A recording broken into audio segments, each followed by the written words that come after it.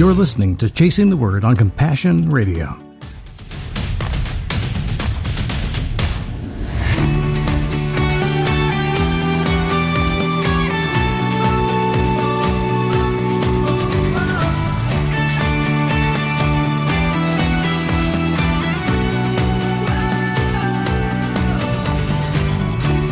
Good morning, honey. It's time for Compassion Radio's Chasing the Word. This is the way we start every week on Compassion Radio. A study of the book in the Bible that makes a difference for us in the week as we think about these Psalms right now. And we try to build on that the rest of the week with the themes that God stirs in our hearts. We are in Psalm 101 starting this week. I like this psalm because it is very poetically written.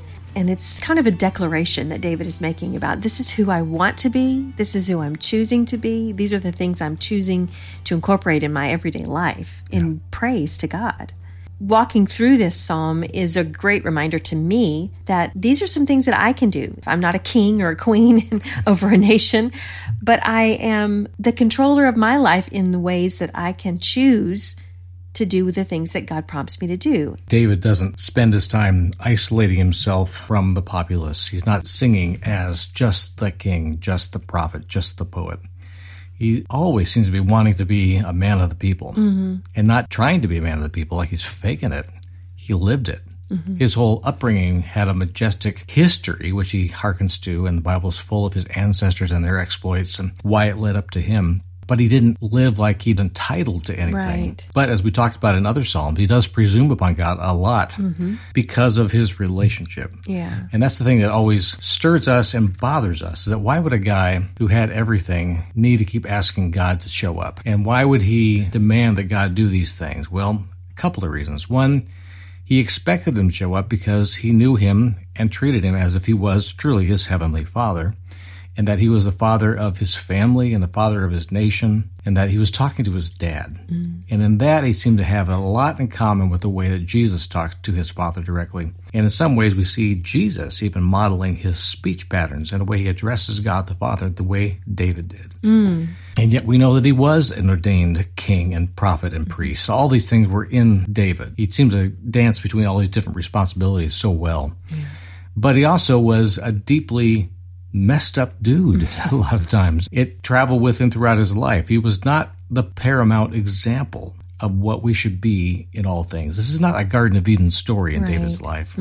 And yet, God takes root in his life in ways that disturb us and inspire us in equal measures to me. Yeah. Well, I think David lived a contemplative life. Yeah. And he started out as a contemplative. In his early years as a shepherd, he spent a lot of time in solitude. How do you not contemplate things when you're sitting out in the middle of the field? Yeah. So I think that developed in him at a young age, and he began to incorporate that into his entire life, going away and being silent. Perhaps some of the problems he had later in life were because he couldn't get back to that solitude so easily. He couldn't just step out anymore when he had all these responsibilities and he felt the weight of the robes of his office on him. And that could have been what destroyed some of his closeness with God and his ability to reconnect with the wellspring of his own life spiritually.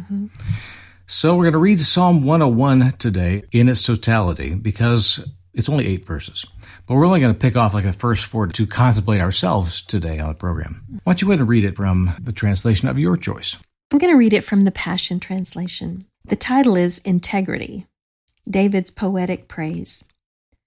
Lord, I will sing about your faithful love for me. My song of praise will have your justice as its theme.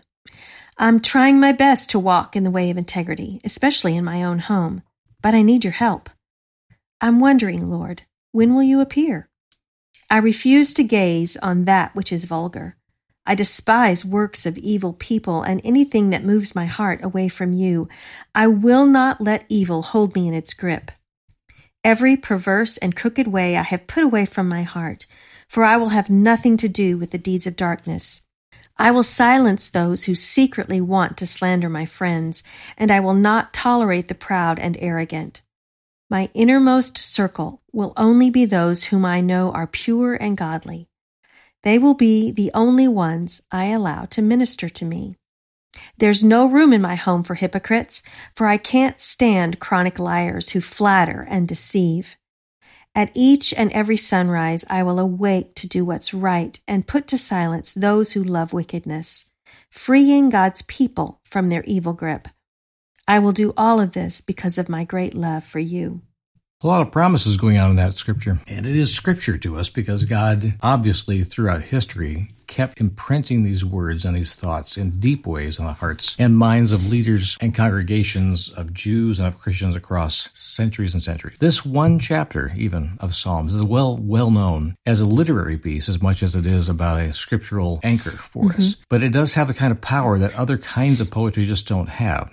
It doesn't just speak for us or about us. It speaks in our stead before a true and almighty God. That's what we have assumed about this poem. It's not just a plea for help from ourselves or identifying an emotion or a characteristic within us. It is reaching way outside of us, but assuming that we're close enough that God could hear. And when you really believe God is going to hear what you say next, how could there not be a lot of expectation in your heart and dread in some ways that I may mess this up badly? So I really hope that God is kind enough and indulgent enough to hear me out before he corrects me or fixes my words or edits me. There's not an edit in this. There's a lot of promises that seem really kind of empty from the human perspective. How in the world is David going to live up to his own promises here? I have no clue. Even as a king, how does he have the power to enforce all these things upon mankind? Well, he separates this out into two very distinct portions of this scripture. In this very short chapter, the first 4 verses are things that he's going to do internally, things about himself. He's saying, I want to do this for me, and I'm going to sing praises. I'm going to live in integrity. I'm going to remove worthless things and wrongdoing from my vision. I'm going to do these things to make myself more full of praise, to make myself more worthy to be in the presence of God. The next 4 verses, 5 through 8, are things that he says, I'm going to do these for other people. I'm going to take care of those around me and help remove these stumbling blocks from their lives. It's very distinct in the shift. Yeah. It's like he's saying, because you are, I can, in those first 4 verses. And the last 4 is like, because we are, I will. And partnership in some ways of seeing this thing lived out so that his office, the place where God has him now, has purpose, meaning, and fulfillment and will accomplish that which God set it out to do. Yeah. And David understands that God anoints. A partnership, it has to be. God could enforce himself and just say, I'm the king, period, which is what he really wanted Israel to do early on. You have a God, you've got the prophets, why do you need a king like the rest of the nations? And yet they kept clamoring for something that made it more tangible to the people. Yeah. They felt like they were disconnected when truly, in the early years, they were more connected, more close to God, and less interruptions between the person and God than any other people on earth, based on the theology that was being spilled out to them through Moses. Yeah. When you put someone between you and God, that someone is never going to be perfect like God. And that's what Israel did. They put someone between them and God as far as this king. We can't bear to look on you, and we can't bear to have you look on us. So please put someone before us. Yeah. And Aaron and Moses functioned like that early on. Yeah. Now David's doing the same thing. He's playing Aaron and Moses. Right. In a lot of ways. How many kings sit around and actually practice their guitar? A lot. And so you can see him in the throne room between meetings just strumming away or working on a lyric or actually creating a song. It never says that he stopped being a musician. Or that he stopped worshiping God. In fact, as king, he embarrassed people from time to time by breaking out into song. He's like the show tunes king or something. He was the guy that would literally just throw it out there. He couldn't keep the emotion in. He had to express it somehow. And he was very leaky that way. So this preparing for what will become in those first 4 verses seems to me like he's singing to the great I am so that I can. Yeah. And he does some couplets here. I want to talk about the things that are grouped together in each of the verses. They are poetic in structure, but there's also a lot of deep meaning and options you have available to you in the way you read and interpret and translate these particular verses. For example, go ahead and read verse 1 again from the Passion Translation. Lord, I will sing about your faithful love for me. My song of praise will have your justice as its theme. That translation does not take much care with keeping them in the exact order, but in the emotional impact so that it lands on a thought. Now, in the Voice translation, with the same kind of discipline, making sure the themes are correct and not missed in the verse, it reads a lot differently even. It says, I will sing of God's unsparing love and justice. Whether getting Bibles into closed countries, relief supplies into dangerous refugee camps, or providing training in theology books to barefoot pastors as they begin their ministry, these are all the kind of things that we love to share with you every day. And more importantly, they're the kind of things we like to do. The first and best way to reach us is through our website, CompassionRadio.com. You can also support us with a call during Pacific Time business hours at 1-800-868-2478. You can also text Compassion to 53445 to give right through your phone, no matter where you are. And note our new mailing address, which is P.O. Box 77160, Corona, California, 92877. We so much value your messages and letters. And know this, your gift is deeply appreciated. Thank you for loving us in this way. Now, in the Voice translation, it reads a lot differently even. It says, I will sing of God's unsparing love and justice.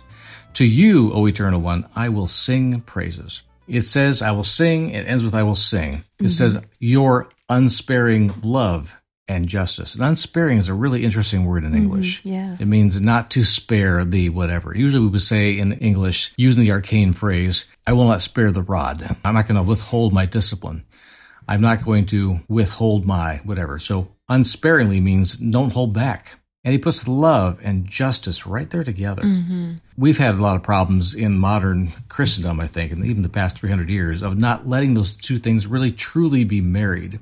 We talk in the language of justice and expect love to show up. Or we stick with love and don't talk about how just God is and how much he hates evil. And it never, of course, ever says, I hate people. Often in the Word of God, Old Testament especially, God will identify a person as representative of a kind of evil he detests, and he will call out their names for being kind of the totem, the poster child of that thing.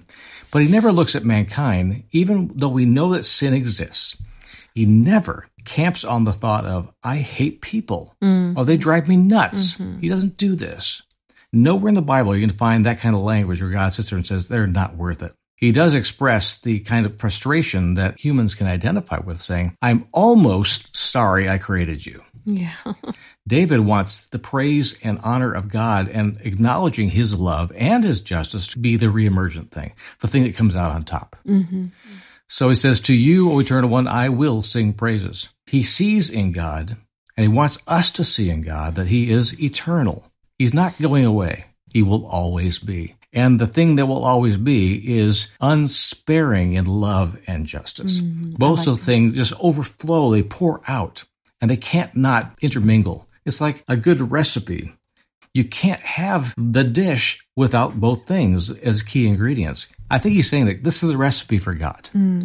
God's recipe is justice and love in the appropriate measures.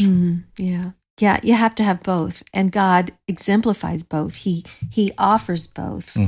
The justice that comes from God is always with a heart of love, his faithful love, his unsparing love. There's never this vindictive God that we see in other traditions oftentimes. There's a reason why he says don't go the way of Baal or cruel gods that they would fall back on. What I see in David, these first 4 verses especially, is David is doing the inner work that needs to be done personally, interpersonal work, this time with God, this solitude, this contemplative thought process that he's going through. These are some checklists that David has in his mind that he's going to address in his own life. And in doing so, in spending the time doing this hard work internally, David can then, the outpouring of his life, protect others or encourage others along the way of this same kind of lifestyle. And I think that's kind of what we're seeing here. To see all that other hard work of actually making right happen in the world, those declarative statements of I will. In English, we declare it that way. The same phrase or word used in Hebrew could very easily just be mentioned like, it is my will to, it is my desire, it is my heart. It's a deep commitment to do these things, and I need to see how it's going to play out. It is an aspirational statement. It's not even declarative so much as it is just hopeful. Oh, that this could be. In English, we get a little more black and white. We say those things as, I will do this thing. But he does say, I will, repeatedly throughout this psalm. And when he says, I will sing, I will walk, I will avert my eyes, I will seek. All these things he's saying are things that are about what you would personally do with your own body. Mm-hmm. The next things are about, I will rid my heart. I will drive out things. It's not just about me. It's about how I'm going to treat me because of you and how I'll treat others because of you. I like that phrase, honey, how I will treat me because of the way God sees me, because of his faithful love and his justice that he's pouring into me. And I think we don't often contemplate that. How will I treat myself? And sadly, in some faith traditions, it's been about denying yourselves often. I mean, there is an element of that in our walk with God, but there's also this element of God saying, take care of you, love others. You can't love others unless you love yourself. Yeah. Unless you love God and yourself, it's difficult to serve and love others.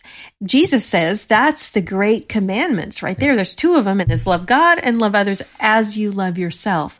So that internal work that we do is not about beating ourselves up. It's about taking care of ourselves and doing the work that rids us of these things that David is talking about in these first 4 verses, especially putting back in us that love and justice mindset of God. Allowing God to plant it there. Yeah. Think about how God sees himself. I mean, we don't really talk about that much in our theology. How does God refer to himself? How does he speak of himself? We know, we've done this word study a number of times together, that he doesn't speak of himself as a he. He's God. Yeah. We have limitations in our own language of stumbling over our pronouns a lot because there's not the option of letting God say we. Or they did this together. We have these complex pronouns that kind of try to bring it all back together. Because God isn't a patriarch, he's a creator. I'll use he because it's familiar to me, but it is fair to say any pronoun you want to use is going to be applicable to God because God is beyond those things. He encompasses all that is masculine, is feminine, is human, is childish, is innocent, is wise, is cunning. I mean, you go the whole range of humanity. It's still going to be a small drop inside the reality of who God knows himself to be. And we have a hard time getting the word pictures in a way that doesn't offend somebody because they want to see only one part of the elephant, so to speak. They want to know what the trunk feels like, or the tail, or the tusk. That metaphor, that story of the blind monks that see the elephant in India has been used to bring this truth home in so many different kind of contexts that we are so limited in our willingness to see something in its totality that we only capture something that really makes the thing look really distorted. Yeah. And we have to avoid that willfully, saying, I know God is bigger than my concept of him. I got to start somewhere. And allow God to bring that into a deeper understanding of him the way he wants to reveal himself. But we do have to pay attention to how God speaks of himself throughout his own word and allow him to be God. Yeah. David, I think, gets it. He understands that I may not understand him at all, but I got to understand something. I can't be alone in this. So God, please show up and help me understand you. And I'm going to aspire to these things. I'm going to pursue. I'm going to do. I'm going to walk. I'm going to sing. And as a result, I can't help but do the rest of this psalm. Yeah. So you talk about doing the hard work up front. As you found out, even in your own studies of solitude and the spiritual disciplines, what seems like hard work is basically the same thing that any artist goes through with practice.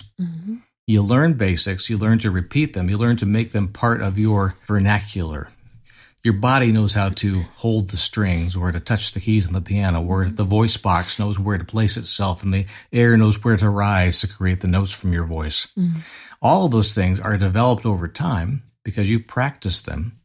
And when you get to a place of proficiency, suddenly that which was difficult becomes not so difficult anymore in the moment, but it also becomes more of a joy. It becomes first nature. I mean, it's the first thing that you think of doing.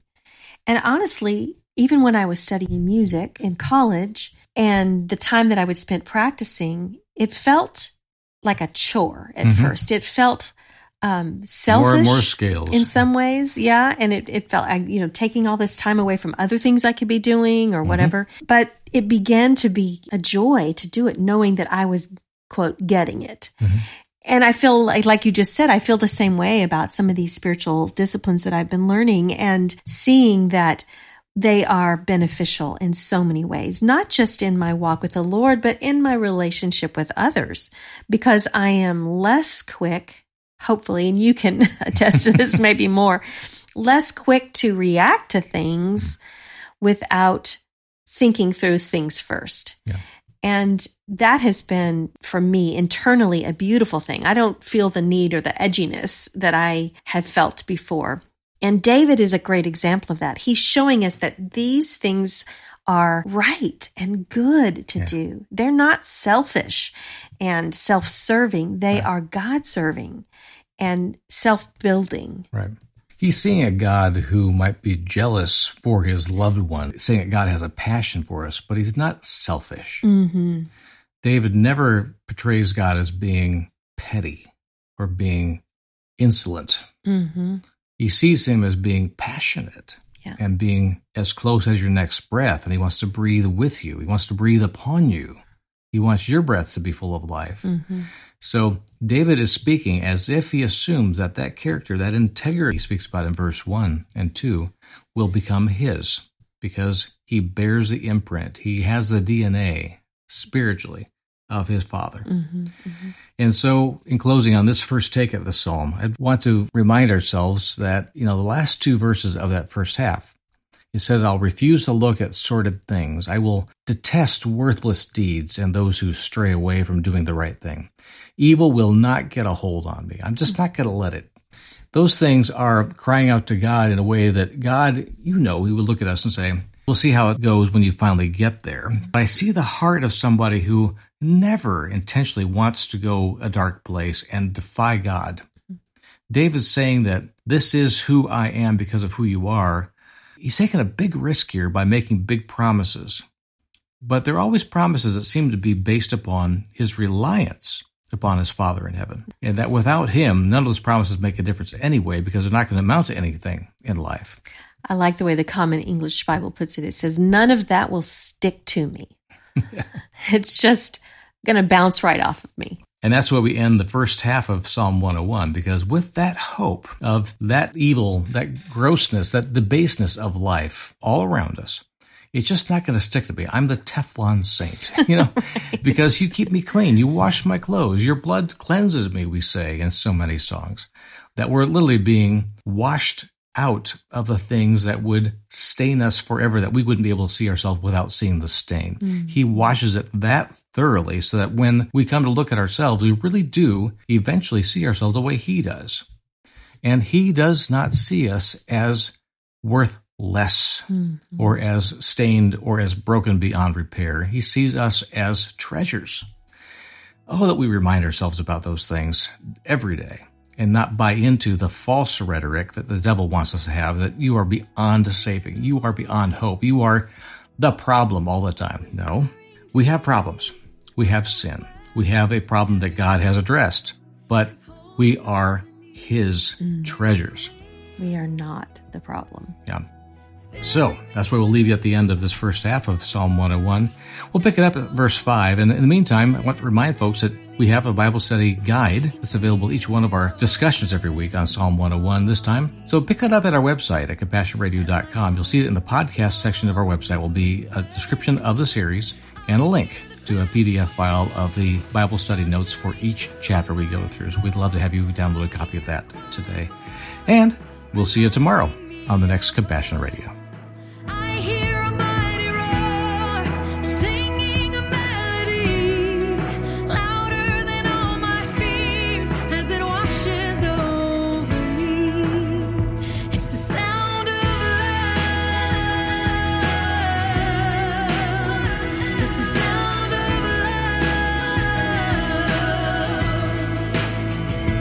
There is a song, salvation echoing.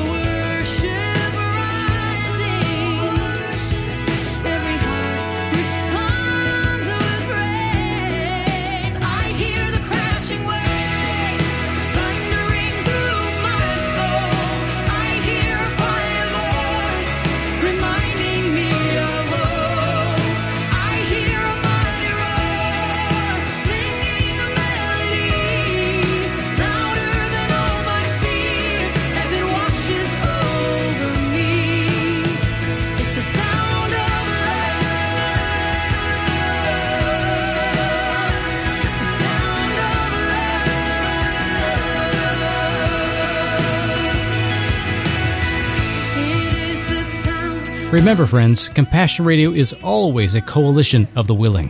Are you willing to help get out God's good news stories of the kingdom really living the gospel in the 21st century? Oh, I hope so. Just visit our website, CompassionRadio.com, or call our toll-free order line, 1-800-868-2478. And note our new mailing address, which is P.O. Box 77160, Corona, California, 92877. Again, that's Box 77160, Corona, California, 92877. We need you, friend, so contact us today.